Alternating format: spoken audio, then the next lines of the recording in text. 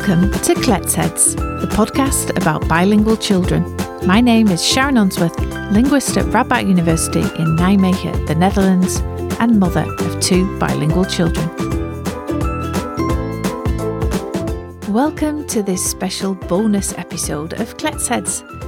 We're in between seasons at the moment, and before we kick off season 2 in the new year, we've got a couple of bonus episodes for you.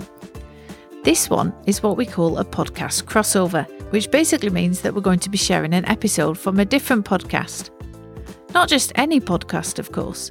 What you're about to hear is an episode of the Much Language Such Talk podcast, a podcast answering questions about language, learning and culture. It's made by 3 researchers at the University of Edinburgh, Brittany Blankship, Eva Maria Schnelten and Karine Abraham. They're also volunteers at Bilingualism Matters, a research and information centre all about bilingualism, which is also based at the University of Edinburgh. Much Language Such Talk has episodes on all manner of topics relating to bilingualism, from language, race and ethnicity to language and cognition, and episodes about specific languages such as Basque. This particular episode is all about, you guessed it, bilingual children. Karine is the host and I am the guest. We talk about the role of language input, bilingual siblings, how bilingual children's languages can influence each other, and of course about podcasting and what made me start this podcast, Kletsheads. Keep listening to find out more. Welcome back to another exciting edition of Much Language Such Talk. Today you're hearing from me, Karine, and my amazing co-host who has escaped the cold of Scotland to visit her family in Galicia, Maria. Hi, Maria. How are you? I'm all good, thanks. So you've been in Spain for a couple of weeks now. When you first got home, did it kind of feel like you had to try to remember how to speak Spanish, or did you kind of get right back into the groove immediately? Well, it took me a while. It's still hard sometimes, like words, structures. I mean, I've been away from Spain for a year, so being in the UK, speaking English for 1 year, it was a big shock for the brain, but it was all right. That must have been really great. It's always wonderful whenever I go to visit my family as well. In the first 3 or 4 days, I'm just like, I don't remember what the word for bread is. What's this one? Yeah, and it's just completely gone. But I can imagine now you're going to come back and all of a sudden it's going to be like, oh, no, English. Exactly. But you'll be fine. Yeah. I'm very jealous of you, but you'll be back with us in the cold very soon, so don't worry. So today's guest is Dr. Sharon Unsworth, a lecturer and researcher on second language acquisition at Radboud University in the Netherlands. Sharon's research focuses on how best to raise children bilingually and which factors play a role in this process and best predict success. More specifically, on the role of age and environmental factors, such as the quality of the input, and she is currently leading a project on how the 2 languages of bilingual children influence each other. While Sharon is based in the Netherlands now, she is originally from England and moved to the Netherlands while completing her PhD. Before starting at Radboud, Sharon held positions at Utrecht University, Leiden, and the Mertens Institute. Outside of her academic duties, Sharon regularly gives workshops for parents about raising bilingual children, started a podcast about child bilingualism called Kletsheads, which is in both Dutch and English, and together with her colleagues from Radboud University and the Max Planck Institute for Psycholinguistics, she founded the first child language festival in the Netherlands, Kletskoppen, which took place for the first time in 2017. Welcome, Sharon. We're so excited you could join us. How are you? I'm very well, thank you. Thanks for having me. It's a delight and an experience to be the guest on a podcast. Yeah, instead of actually doing it yourself, it's a little bit... Yeah. Since I actually haven't been where you are right now, would you say that this is more nerve-wracking or more relaxing? Oh, I'll tell you the answer to that at the end. Oh, okay. I'm excited. Okay. Shall we just jump right in? Yep. Perfect. All right, take it away, Maria. So we wanted to ask, how did you become interested in languages in the first place?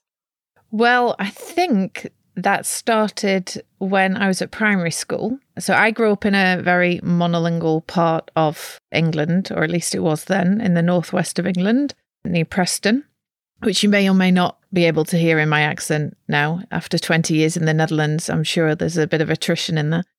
And I remember that our teacher, Mrs. Sykes, she was called, she came into class and she had a big suitcase and she opened it up and started picking things out of it and talking and asking and describing them in French. right? And I just have a very vivid memory of her picking stuff out, going, "Qu'est-ce que c'est un poupée?" And I loved this learning French when I was, I think I must have been about 9. And I was also just really interested in not necessarily languages per se, but different accents. So I was very good at imitating accents as a kid. And I remember going into an ice cream shop once and ordering an ice cream in a Scottish accent just for a laugh, as you do. Exciting times.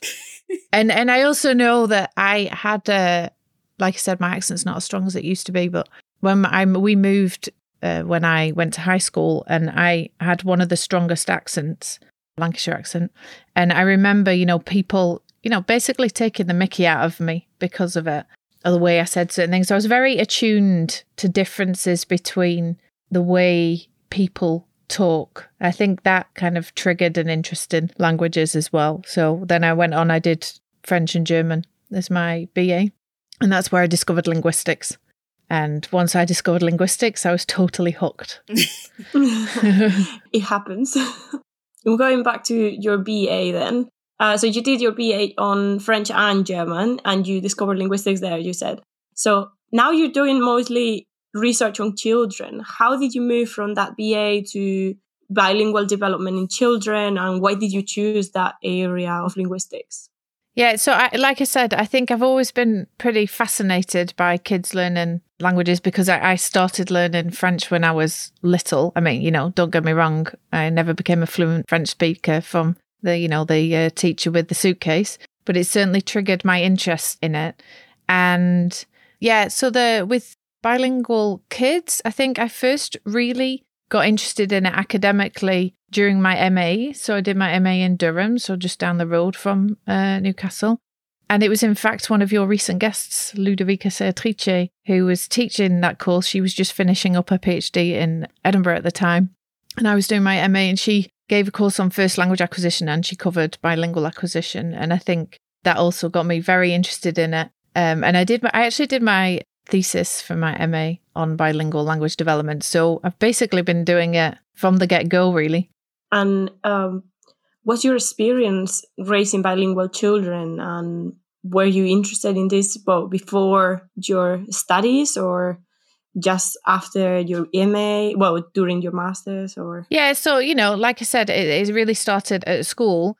And then from my MA onwards, I've been interested in children growing up with 2 languages. So my PhD was comparing children learning a second language with adults learning a second language. And, ever since then, I've been working with various types of acquisition, multilingual, bilingual acquisition involving kids.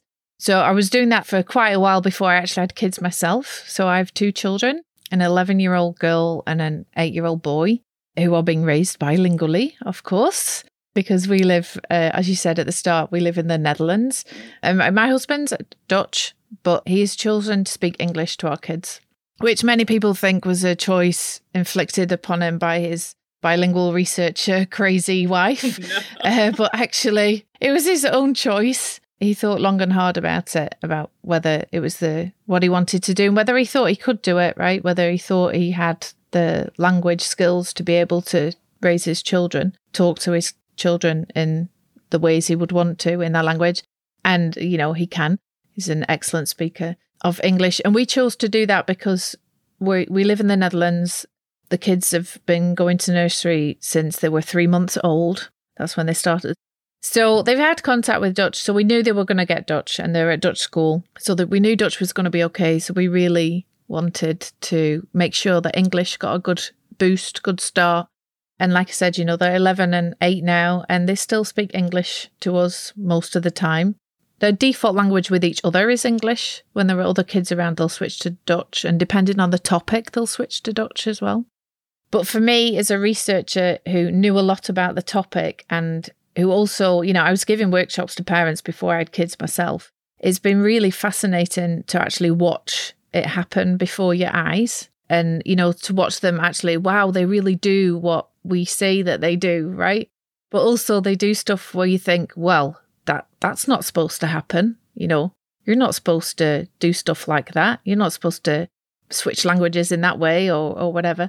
So it's been a bit of a reality check as a researcher as well, there is sometimes a gap between what we find in our studies with groups of children, a small sample, and what happens in the day-to-day life of people raising their children bilingually. And I think bridging that gap is something that I find really exciting to do.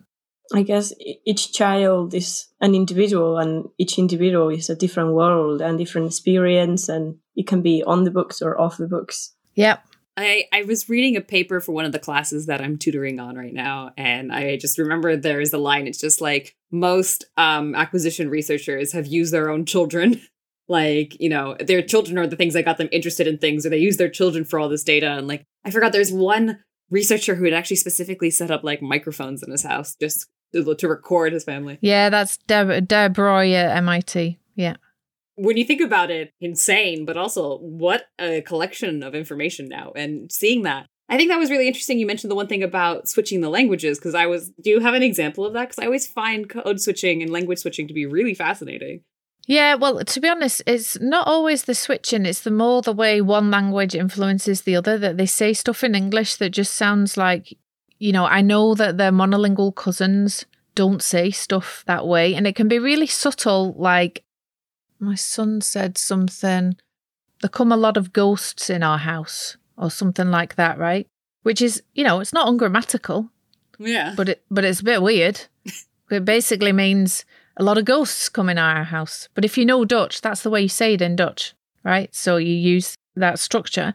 Or one of my favourite examples is actually, I think it was my son again, who said, "You're wobbling all the time the table," which again, it's strictly speaking, it is grammatical, and it's, you know, you understand what he means, right? He was annoyed with his sister who was wobbling the table when they were playing a game. But a monolingual kid wouldn't say it like that. A monolingual kid would say, "You were wobbling the table the whole time," right? Yeah. So just really subtle things. And other things are just really, you know, they just literally use Dutch words in English. And even they do the other way around as well. You know, I remember when my son had just started primary school, he went through this phase where when he wanted to give a reason for something, you know, so he'd say, "cause, blah, blah, blah," you know, "because, blah, blah, blah, blah, blah."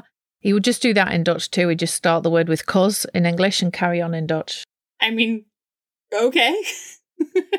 You know, he doesn't do it anymore. Is there a difference between their English, like your daughter and your son's English level, or English competent? You mean so I do think, you know, this is, you know, I've not measured it. I mean, you mentioned researchers having their kids being involved in their research. They have both taken part in various studies over the years, never with me testing them. But apart from that, you know, I occasionally write down examples where I think that would be good for a lecture to illustrate something, but I don't follow them in any great detail. But I do, my impression is, to get back to your question, Maria, my impression is that the youngest, so that's the boy, shows more influence of one language on the other than the eldest. But, you know, it does vary at times. Things change, right? That's one of the crucial things that I always say to parents. Bilingualism is very dynamic. Yeah. No, I was asking because I've been doing some field work with Spanish mothers that live in the UK whose kids are also raised bilingual, and they all say, or most of them at least, have mentioned that the eldest kid always speaks better than the youngest. That's how it is in my family. My older sibling speaks both languages. They've acquired more of the language, and I think it's just because they had the more one-on-one experience speaking those two languages for 2 more years than I did. Yeah, I mean, there is research on this, right? And we've actually done some work on the role of older siblings too, on younger bilingual children's language development. If you think about it logically, it makes sense, right? That you have an older sibling, goes to school, they start bringing more of the school language into the home, and then this can influence the younger sibling. So positively, in the sense that they'll be further along their acquisition path, as it were. They'll have learnt more than children who don't have an older sibling. There's a study in Canada showing that this older siblings can really be very helpful for kids who are learning a second language only when they get to school, right? So start learning the second language at age 5 or 6 or whatever.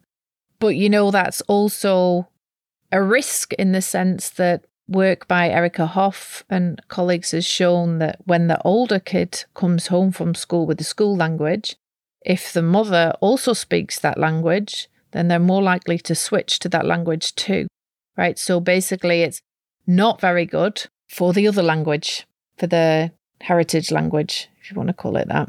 I've heard that anecdotally from a lot of friends of mine who are raising kids. Yeah, but I think it depends though, because we found in a study with Greek-Dutch bilinguals where it wasn't strictly speaking a replication of the study I just mentioned by Erica Hoff, but it used the same method and it was the same age group. And we didn't find that there was negative impact of older siblings on the younger kids' Greek. That's nice to hear. Yeah, and I think one of the issues is it depends also on the extent to which the parents are able to speak that other language, right? And, Greek-Dutch bilingualism isn't a combination that you come across very often. A lot of the parents who speak Greek, some of them can speak Dutch, but a lot don't, or not enough to consider speaking it to their kids. And yeah, so I think there's a lot more to find out there. But yeah, generally the impression the older kids tend to be better. That's backed up by research. We've mentioned quite a lot of different things that happened during the acquisition of languages for kids. To you, what's the most fascinating things about children learning languages? Well, I think, in the first instance, it's just the fact that they can do it, right? They're really small and they know all this stuff already. And even if they can't express it or show it directly to you, I mean, researchers have come up with ingenious ways of finding out what, even newborn infants know. But the fact that, that holds for kids who are, who I think are in the unfortunate situation where they're only learning one language, but it definitely holds for kids who are learning two languages, right? That you see these two languages emerge in a child. That's just amazing. And at the same time, it's, as I'm sure you've mentioned on the podcast before, and anybody who works on bilingualism knows, being bilingual is not the same as being two monolinguals in one. And I think you do develop this, I don't know whether I want to call it knowledge, but you're different. If you're bilingual, you're different from a monolingual. And one of the ways in which you're different is that your two languages can influence each other. And that I find, I just gave you a couple of examples of really subtle examples of the way in which languages can influence each other. But that's really interesting, right? Why does that happen? How does that happen? What does that tell us about what's going on in their heads? I think that's really... So I grew up in a trilingual household. So, of course, everything was all over the place. And none of the languages I speak are related to each other. I grew up in the States. My mom's from Finland. My dad's from Israel. Those are all very different languages. And so it's always for us, at least, when we code switch, and we borrow words into English, it's always something about a cultural dominance for the reasons why we would use that. But generally, from what we know about kids, is that they're supposed to at least follow the dominance of the grammatical structure of that sentence when they borrow words. Have you seen it that that's not necessarily the case? Or yeah, so I haven't really done any work on switching, right, on code switching or code mixing. So what we've done is really look at a finding that has been out there in the research literature for a long time, namely that bilingual children do follow the developmental paths of monolingual children, right? They go through the same stages. They may or may not do that at the same rate. That may depend, for example, on the amount of input that they hear. But sometimes they may, so monolingual children will make, let's say, errors in the sense that it doesn't sound like what an adult should do. And that's part and parcel of acquiring the language. But then bilingual children may, for example, make those errors a bit longer because the error in that particular language is very similar to what you would do with the same structure in the other language. But bilingual children also, they get over those errors as well, just like monolingual kids. So it's almost a contradiction, right? Bilingual children, they look like monolingual children in many, many ways, probably in most ways. And yet they do things that sometimes monolingual children wouldn't do. So, for example, if you take the combination of an adjective and a noun, right? So green apple.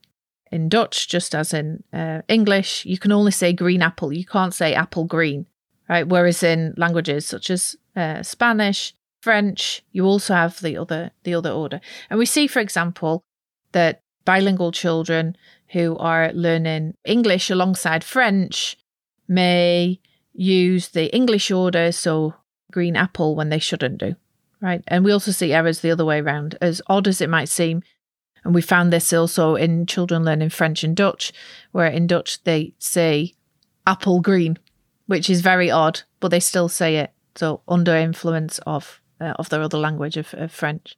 So bilingual kids do, by and large, look like monolingual kids, but they do have these things that make them different and which are really to do with them being bilingual.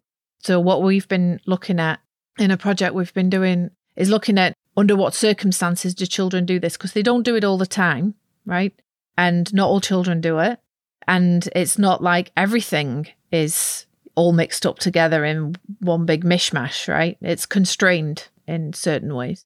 So what we've done, for example, and this is work really led by Chantal van Dijk, we did a big meta-analysis recently of all the research on this topic. Well, not all, but all the data that we could get hold of. So a meta-analysis is basically you get the data from lots of different studies and you put them together. And by putting them together, you've got more data. And more data means basically more statistical power. So what we did is our colleagues from around the world were kind enough to send us the data for lots of these studies. I said, cross-linguistic influence is something that's been studied a lot over the past 20 years. And we pull those together and then we look to see, okay, what are the factors that predict whether it happens or not? So first of all, we found, it is a thing, right? Cross-linguistic influence. It happens, right? So we know that it happens. So bilingual children do things differently from monolingual children. One of the things that we found was that it does seem that it gets a bit less with age. It is something that persists as children get older. So it's part and parcel of being bilingual, right? That you've got this influence from one language onto the other. And another thing we found that dominance seems to play a role. Now that's a can of worms if ever there was one. Language dominance, what is it? But the way we looked at it, what we found basically was that the dominant language was the one of the community in which the children were growing up. So if it was in the UK, then it would be English. If the children were growing up in the Netherlands, it would be Dutch. And what we found was there's more influence of that community language on the other language. And I think probably most parents would think, okay, that makes sense. But it is the case that influence happens the other way around too. It's just less, right? So the heritage language or the home language, depending on how you want to call it, that can also influence the other language. We've been talking about this whole balance between speaking languages at home and languages in the community. We've gotten this question from our social media, which is about, you've done work on the quality and quantity of input for bilingual children. So is there one that's more important than the other? What's going on there? Should we just focus on quantity or quality or just kind of hope for the best? Well, I think you need to focus on both, right? I also think whilst we talk about these two things as though they're separate, they're not really separate.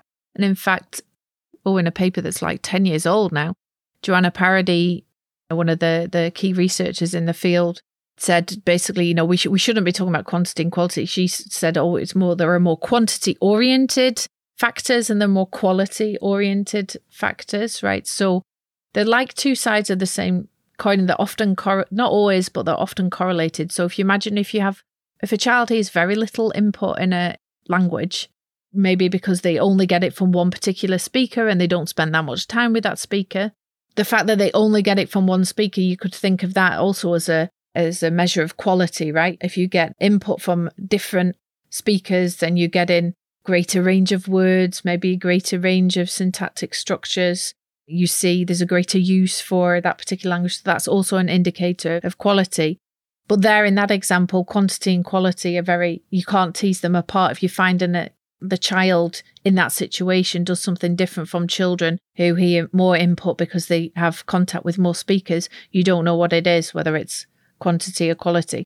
So I realise that's probably not the answer that the person who asked the question really wanted, but we can talk maybe a bit more about what's been found, I suppose, in terms of input quantity and input quality and its effects on bilingual language development.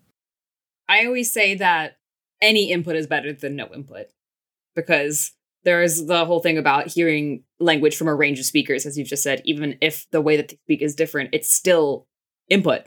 So it's still important. So yeah, I do feel that the whole quality quantity thing is a little bit tricky because both my parents are non-native English speakers. But of course, my English is weird because I speak two other languages as weird. Well, I realize I should stop saying the word weird. It's just not quote unquote monolingual. That's really the only difference there. Yeah, and I think, we have to stop making the bilinguals fit in the monolingual world and make the monolinguals realize that most of the world is actually bilingual. Right. Yeah. If not trilingual or... Yeah, multilingual. Exactly. Yeah, but I think, in terms of input, what is the actual effect of hearing different amounts of input or different kinds of input? Bilingual children are a great natural experiment, right? Because of the fact that they grow up in all these different setups, right? Sometimes both parents speak their heritage language. Sometimes it's just one. Sometimes they're embedded within a whole community. Sometimes they're just this like little household who speak, I don't know, Finnish in the middle of a sea of English. So that means there is a lot of variation. So it does mean that we can answer quite interesting questions about what the role is of input quantity on language acquisition. It depends on your theoretical persuasion, right? What you think that actually is. And I think it's clear that input quantity does matter, right? Kids who hear more generally learn the language more quickly. Whether they end up in a different place, I don't really know, or just the kids who hear less end up catch up in the end, they just take longer, right? So actually a lot of the studies looking at it, the role of input quantity, they're really looking at the speed of acquisition because they're looking at kids when they're still acquiring stuff. I think input quantity matters probably up to a certain degree, right? If you think, if all the input that a monolingual kid got, so a kid, typically what we do is we say, the bilingual children here, 70% English and 30% French, or 80% Dutch and 20% Arabic, right? So we kind of divide it up like that. So that means monolingual kids hear 100% of whatever it is, whatever the language is. So if all of that input mattered, was crucial, that would mean basically you could never have bilingual children who were successful in acquiring. That's a really good point. I had never really thought of it that way before. Yeah, like there's obviously a certain percentage of input that is important, and that's what the baseline you basically need. But I don't think we found what that magic number is yet. Well, I was going to say, and I'm sure people are thinking, okay, come on then, tell us, what is it? How much is that? Well, I think we don't really know. There are various studies out there. There's a lot of really nice work by Aileen Thordottir looking at English-French bilinguals in Canada, showing that I haven't read the paper for a while, but it was something like, I think there were about 4 or 5 year olds, and I think the kids who had over time, over their lives, had heard, I think between 40 and 60% exposure in that language had caught up with their monolingual peers. Something like that. In any case, again, that just reiterates this idea that it can't all be about the amount of input you get, because if it were, then we wouldn't have any bilingual kids, I think. And I think also it seems to be the case that the variation that kids have in the amount of input that they hear, right, seems to be more important for the home language, for the heritage language, than the community language. Because as soon as you get a lot of the community language at home, and especially if the community language is already in the home because one of the parents speaks it, then it's really that heritage language which is at risk of not having enough input, right? So if parents should really try and boost that as much as they can. And I think whilst we know input quantity matters, there is, and for many things it's, that matters also for monolinguals, right? You only know certain words because you've come across them, right? So for vocabulary, the input matters. Well, yeah, okay. And for certain aspects of for language, like inflection on verbs, that, for in the third person singular, in Dutch, you add a t, and in English, you add a s. That's also something you have to learn. But the fact that you know that there is something like the verb has to agree with the subject, that's maybe something that you know from the get-go. But there's a whole lot more research that needs to be done there, I think, where we need to delve into more detail about what exactly we're looking at in terms of which specific aspects of language are being acquired and are influenced by input and which aren't. And what does that tell us about how language is acquired? I think the hardest thing that this research has is the fact that I feel like people need to remember we are testing kids and we're not putting them in boxes and then just watching them for a couple of years at a time. So like we're doing what's called cross-sectional studies where, you have a kid at a specific point in their life and we test them at that point. And we have to make a generalization of what this group of kids that are roughly the same age, when they're quite young, month to month, their language changes. And so that we can generalize at this age point, this makes a difference. But yeah, we don't get the chance to put, microphones in everyone's houses and see exactly how their child develops over years. Yeah. And, so in the early days of the field of bilingual language development, there were lots and lots of studies which were essentially multiple case studies. So following individual children over longer periods of time and then collecting data from them every 2 weeks. And we know a lot of what we know about bilingual acquisition comes from those kinds of studies. So they can be really important, but of course they do make it harder to generalize because you only have a certain number of children. And, let's face it, you may be very specific children because the parents have agreed that you can go around every 2 weeks to collect data from them, right? So they're probably well-educated, positively oriented towards research. Doesn't mean to say that the data from their children isn't valuable, but it does mean that it's not generalizable, like I said. But, also, it sounds a bit daft, but one of the reasons why we don't have a lot of the data that we should have, ideally we'd follow kids, right, over time. Most projects, research projects, most funding for research projects are for projects that are, maximally 5 years. And then if you take it off, a year at the start, a year at the end to get set up and to finish up, and then, you've got to do everything and you've got very little time left in the middle to actually be able to follow children. So in a certain sense, we can't do some of the research that we might want to do because it's just made impossible by the constraints that we're under from research funding bodies. So if anybody's listening from the research funding institutions, we need money for bigger and longer projects. Yeah. But just to get back to input and input quality, I think one of the issues or one of the questions that people often have is whether you can speak a non-native language to your child. And there are two circumstances under which this is relevant, right? So one is you are a speaker of a language that is not the language of your community. So to make it a bit more concrete, let's use the Netherlands as the example. So you don't speak Dutch as your native language, and yet you get told by often well-meaning but uninformed teachers or family members or even politicians that you should speak Dutch to your kids because it will be better for their development. Because obviously you need Dutch or whatever the language of the community is to be able to function at school, right? And being good at school is important. So that's one circumstance. And the other is one where, I mentioned earlier on in our house, my husband is a non-native speaker. He speaks his non-native language to our kids, and he chose to do that because he wanted to boost the support for our home language, English. And he could do that because he knew that there was no risk in him not speaking Dutch because the kids are going to learn Dutch anyway. And then the question really is, does it matter, right? Does it matter? Is native input, getting a lot of native input, better than getting non-native input? And so there isn't actually that much research on this. There's work by Erica Hoff and colleagues where they found that the amount of native input, so input from native speakers that children got, and these were, I think, Spanish, English, bilingual toddlers, that was a positive predictor of their scores. Okay, so basically native input was more supportive, conducive to acquisition.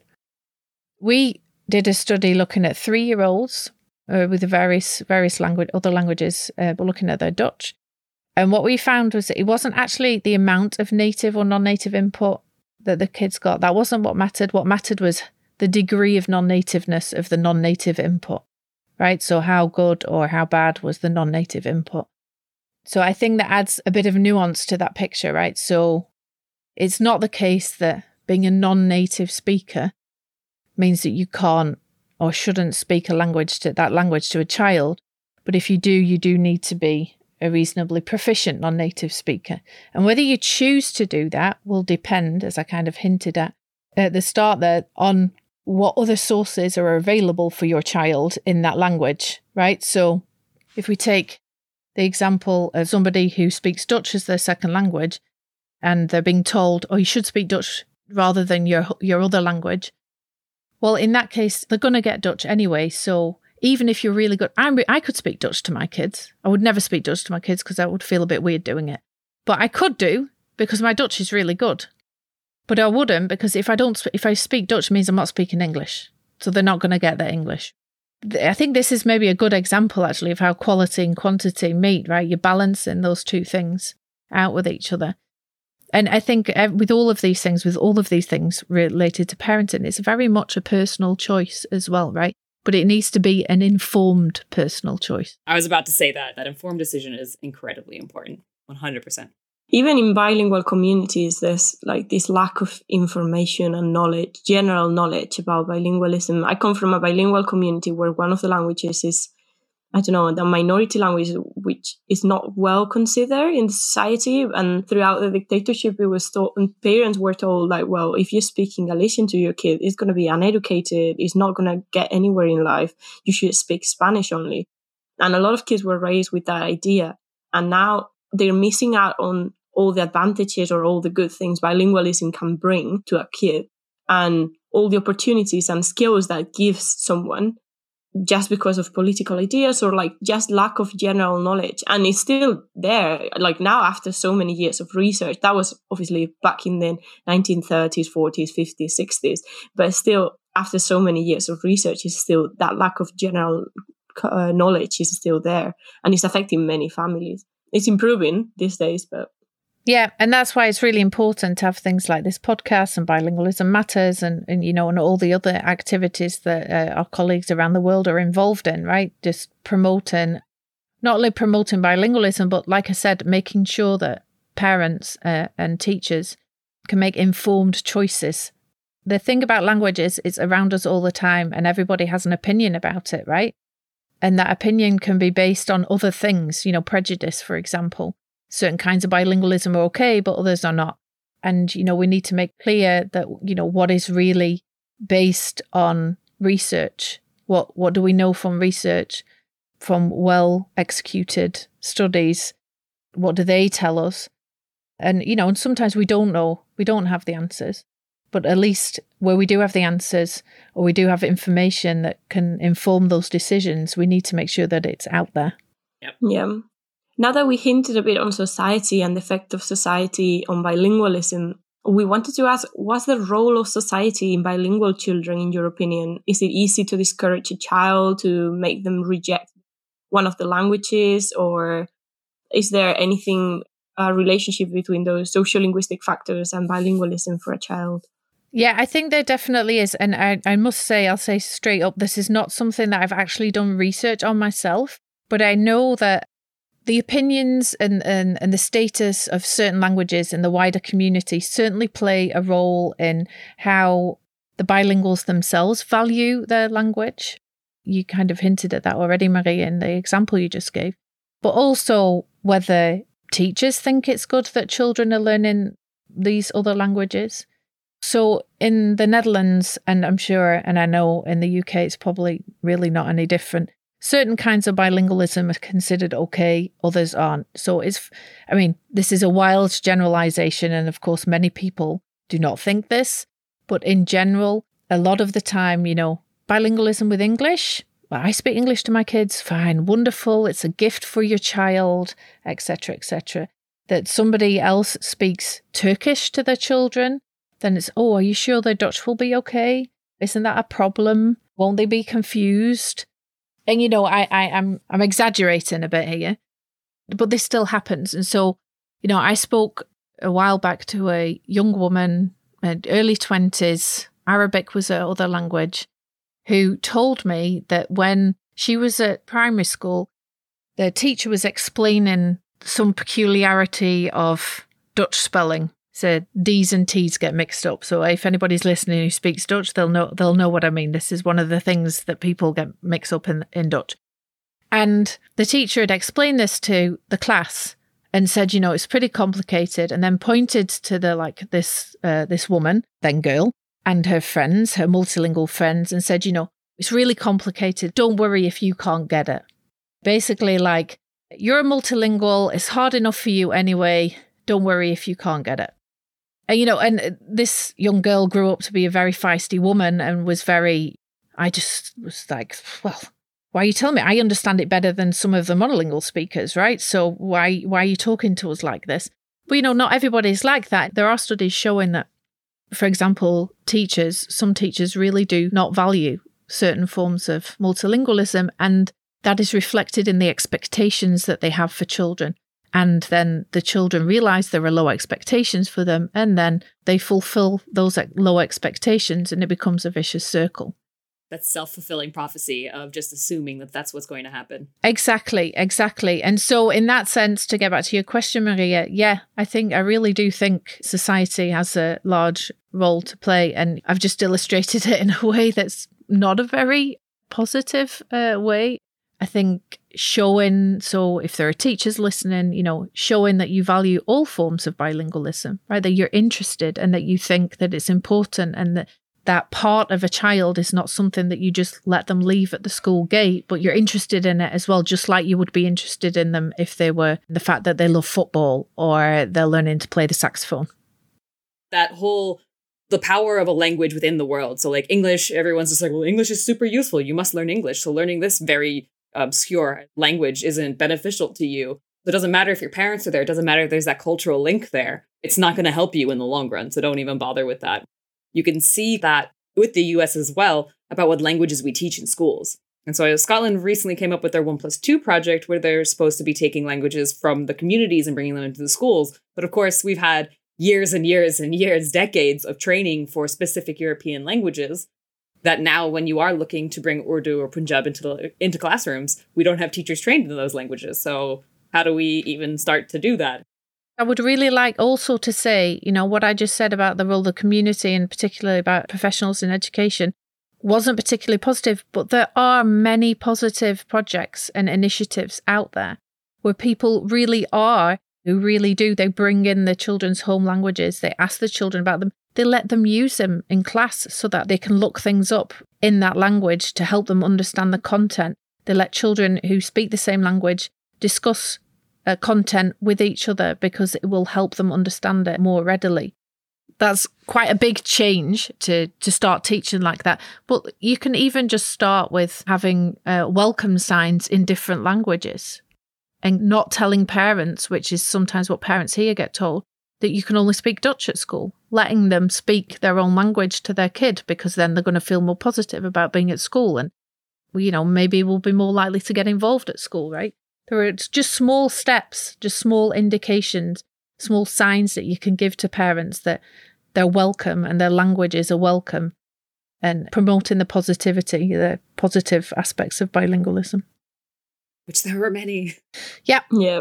For those a bit worried about this topic, I was thinking, how many languages are too many for a child? Is there a limit? Is there none?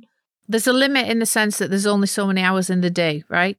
So however many languages you have, your language pie, as I always like to call it, will get cut into more pieces. Some of those pieces will be just as big as kids who are learning 2 languages, but some inevitably will not be. And, like I said before, it's not all about input, but it is input and the opportunities to use a language. They're all key factors. So it's perfectly possible to grow up with 3 languages. So it's perfectly possible, and many, many children do around the world. The factors that affect bilingualism also affect trilingualism. And, just like bilingualism, your proficiency, a child's proficiency in each of those languages, the willingness to speak each of those languages may change over time. There's not actually that much research on trilingualism for a number of reasons, I think. There are kids who learn 4 or more. I spoke a while ago to a kid who knew 6 languages and she was only like 7 or 8. That's amazing. Yeah, but you're unlikely to be equally proficient in all of them. But of course, you don't need to be equally proficient in all of them. You need to be able to be as proficient as you need to be to do whatever it is you want to do in that language. And I think at least in the early years, my understanding is that it should be, you need to make sure that there's at least one language that is pretty well developed so that the kids can develop in other ways. Yeah, and still, it surprises me. I'm not sure why it surprises me, considering how much research we've done on this topic, that still people who speak 3 or 4 languages, maybe they're not equally proficient in all of them, but they do have 1 stronger or 2 stronger languages. And they still consider themselves monolingual. It's surprising, to me, I would consider them fascinating, but they could consider themselves as simple as monolingual. Moving on to another topic, We want to ask for your advice. What advice would you give parents when raising bilingual children in general, or in the UK or elsewhere? Maybe I guess we thought of the UK because it's a pretty monolingual country, especially in situations where children might only speak one of the two languages. How would you encourage families to keep doing it? What advice would you give them? So I think this is the question that I always get whenever I give a talk. Basically, my kid will only speak the school language back to me. That's essentially the nub of it, right?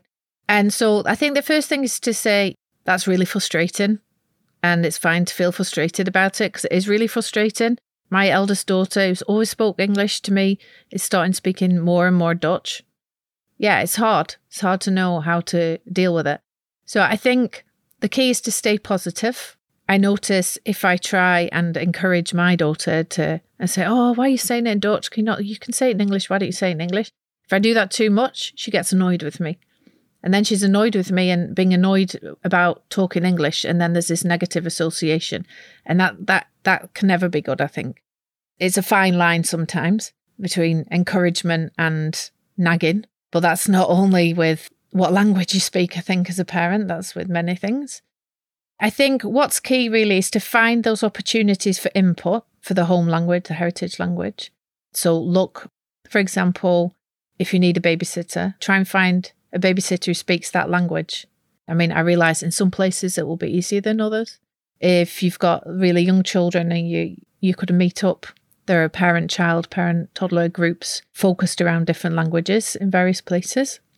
There are community language schools as well. So if you want your child to, if they can read and write in a language, particularly read, then that also opens up a whole world to them as well. And try and get resources from family and friends in your country of origin that you can use, right? So if you've got family or friends who've got kids or kids the same age, ask them, what are their kids doing? What do they like reading? What do they do? And see if they can share whatever videos it is or books or tips, whatever. We, for example, I know I'm in a very privileged position because English is our home language. Get this weekly newspaper for kids, The Week Junior. We get that sent over and the kids already get one in Dutch. It doesn't have to be a newspaper, but like if you're in the situation where you can afford to do that, and I appreciate not everybody is, but if you are, or something that somebody used and they send it to you, right? A subscription to some kind of magazine or some kids thing, is really it's exciting. It comes through the post. I mean, how much comes through the post these days? Hardly anything. So something like that, something that's fun. And I think you also really need to look for genuine opportunities for them to use the language. So kids will speak to you back in the school language because they know you understand it, because they think, they maybe don't even think they've been using it all day at school and it's easier. Right? It's going to cost more effort. And I think it's good to appreciate that. So some parents will then carry on speaking their home language, their heritage language, the non-school language. And eventually, and I see that too in my kids, eventually, after school, it's all Dutch, Dutch, Dutch. And then eventually the English will come back. So I think it's also a case of not giving up. And I think if you're having a bilingual conversation with your child, so you're speaking home language, your kid's speaking back to you in the school language, and you're understanding each other and you're having a conversation, your kid's bilingual. In that sense, don't give up hope. I mean, a great example is our neighbours. We're blessed with a bilingual English-Dutch family across the road. Perfect. But they have kids who are comparable ages, at least one of them, to ours. And they're very good friends, our kids. Their mum is American, the dad is Dutch, and she always speaks English to them. She understands Dutch. Kids have always spoken Dutch back to her. They went to the States this year for 3 weeks, came back, and they're both speaking English. And, they are 8 and 5. So I always say, I'm amazed by how she has stuck to being able to keep speaking English when the kids are speaking back Dutch to her. But she came out and then the kids are even speaking English to me. They were speaking English amongst themselves. For a while. I think it's gone back to Dutch now, but still now English, and that wouldn't have happened if she had given up speaking English to them, right? It wouldn't have happened because they wouldn't have had that basis. So they did know English. It's just they didn't really have any genuine opportunities for using it. It's so heartwarming to hear that experience was, she persevered and, they've gotten to this point that they're using it now. That must be just so nice for her to see that. I'm just thinking now of my own mother and I'm like, oh no, I put her through this for so long. Going back to the field work I've been doing, a lot of mothers mentioned that the visits to the home country used to help a lot with their bilingual development. And because of COVID and not being able to travel with young kids, or being able but being hard and not doing it and so on, a lot of their kids have stuck to English. And even though the mothers stuck to Spanish in this case, they're struggling with their kids developing their Spanish, or they're seeing a difference between now that they haven't been going back and forth between Spain and the UK as much, and beforehand when they used to do that. And that makes a big change. And as what you were saying with your neighbor, that makes a big difference going back to home country and for the language development. Yeah, it definitely does. Parents report that as well, going to the school holidays. It's the last day of the school holidays, their visit to back to whatever country it is. And then all of a sudden the kids start speaking that language and they're just like, oh my God, I didn't realize they could do it. Yeah, so I think that's, a perfect illustration how it's important, frustrating as it can be, not to give up. Yeah. As you had mentioned, trying to find opportunities. And I think these days, something that's really easy for parents is to have their kids watch TV shows or use tablets and play games and things like that. Is it beneficial for kids to engage with their heritage languages or a second language through television and movies? Or should we try to not do that if possible? I mean, it's hard, but... Well, I think it's a resource to the extent that you want your kids to be doing that anyway, which is a discussion that could be had again on a Raising Your Child podcast, not necessarily anything to do with bilingualism. But that's to the extent that you're happy with your child doing that, then I think you can use apps and YouTube and whatever to provide more input in the language, in the heritage language.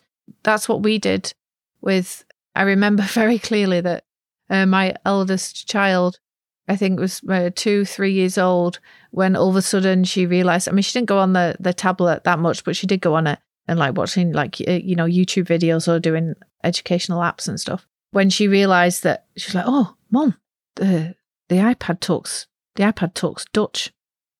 She was like, what? Huh? I didn't know the iPad spoke Dutch. Because, so in the early years, I think it's a great way of boosting their exposure for sure.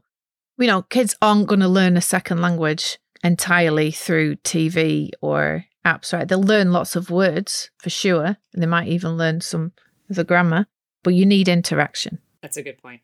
So we've talked about encouraging families to keep up their languages. You've mentioned how you've done a lot of workshops and talks. And I mentioned this during the introduction as well. You have a podcast called Kletsheads. So this is about child bilingualism. A lot of your research, I think also during a talk before this, you mentioned you actually have kids come on. You ask them questions about their being raised bilingual, which I could imagine is adorable. What was your idea about the podcast and how did you get it going? So the podcast is a spin-off of a child language festival that we organise in the Netherlands, which you mentioned, I think, in the intro as well, Kletskoppen, which means chatterboxes. So it's a science festival all about language for kids. And so, well, the name for a start is bilingual as well, right? So it's Klets means chat in Dutch and Koppen is heads. So that's where I got to Kletsheads. And I must admit, it wasn't me who came up with the name. It was my husband. It was brainstorming with him that we came up with this, but I think he was the one who came up with it. So all credit to him for that. But the idea was basically to have a way which is easy to access and a way that we can give parents answers to questions that they are asking that are grounded in research. So I've been doing workshops for years now and I get asked the same questions. I mean, not always, but often variations of the same question. And I thought that was a good way to start by answering those questions. And so it's a mix of science, experience, and practical tips. So in every episode, there's another expert who I interview about a certain topic. So many of the topics we've spoken about today, we've got episodes on. got an episode on trilingualism. We've got an episode on cross-linguistic influence. We've got an episode on how much input do you need to hear. So many of the topics that we've spoken about today. And I myself like listening to podcasts. Podcasts are great. You can listen to them when you're out running, when you're on your bike, which we are a lot here in the Netherlands, when you're commuting, when you're folding up the washing, right? So you don't need to be watching something. So they're a great way to learn about something. And for me as well, I just love the creativity of it, like making something out of nothing. I love crafting. I like sewing and baking, when I have the time and I can find the time to do all these things. But, this is also a very creative thing as well. So, like you said, we have kids on as well. So the Clet's Head of the Week, although it's actually monthly podcast. So that's a bit of a misnomer, but anyway. And it's great. So one of the things I ask the kids is, so what's it like being bilingual? And the most frequent answer that we get back is like, well, normal. What kind of an odd question is that? And I think even though several kids have said this, I always leave that in because I just think it's great. Like to them, it's the most normal thing in the world. And, and the example I gave about the kid who was told, she didn't need to bother learning a certain aspect of Dutch spelling. She was on Clet's Heads as well. That's in the Dutch version though. So it started in Dutch in 2019.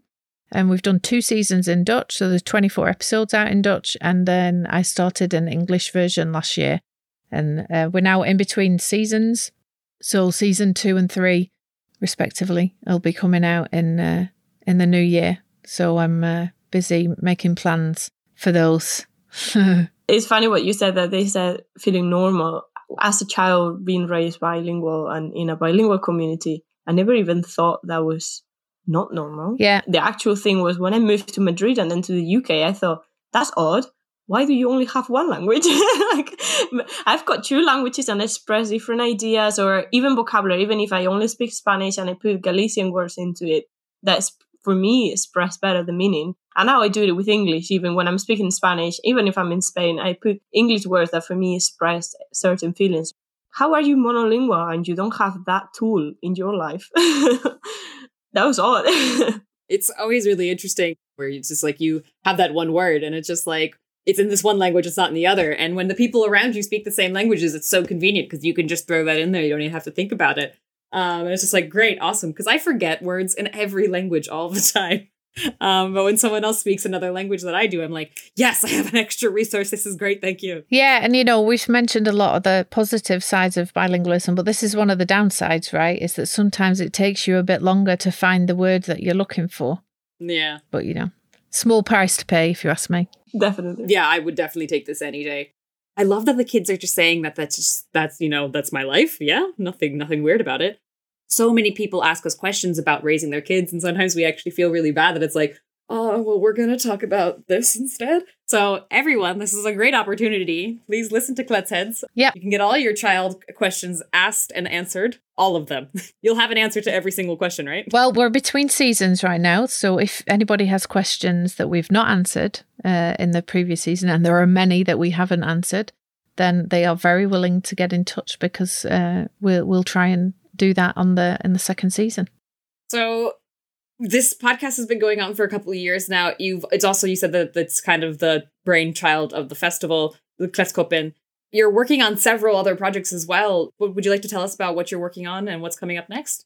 Well, so right now with Kletskoppen, we're working on the next festival, which will be in March. And we recently got funding from the Dutch Research Agenda to expand and go to different parts of the Netherlands.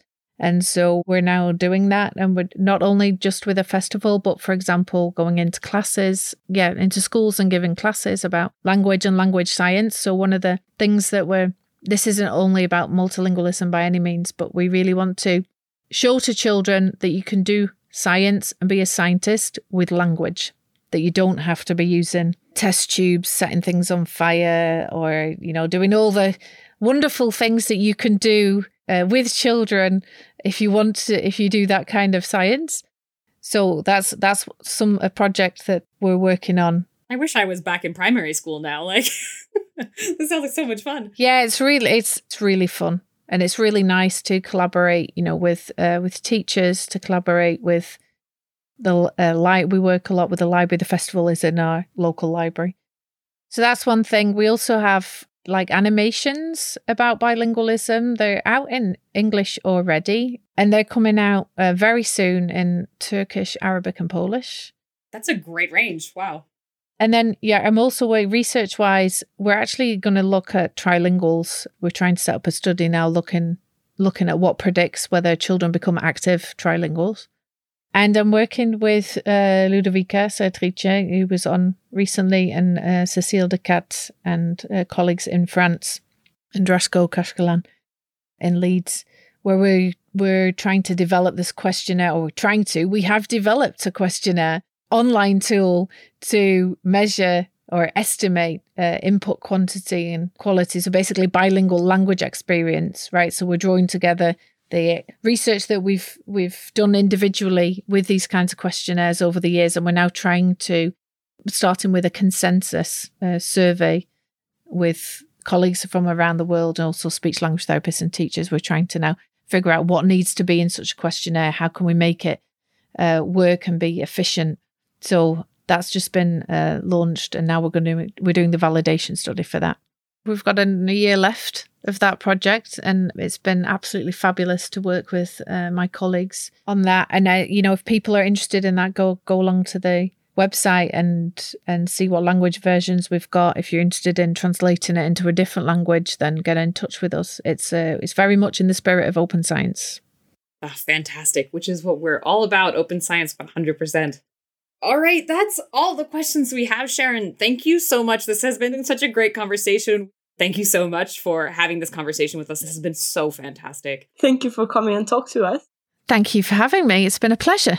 I can imagine everyone listening has learned some wonderful things and now has more questions and more things to ask about child bilingualism. So to everyone listening who has these questions, do send Sharon your questions so that when the next episode of Kletsed comes out, I think you said January? Yeah, probably February for the English one. But yeah, we're making it now, so...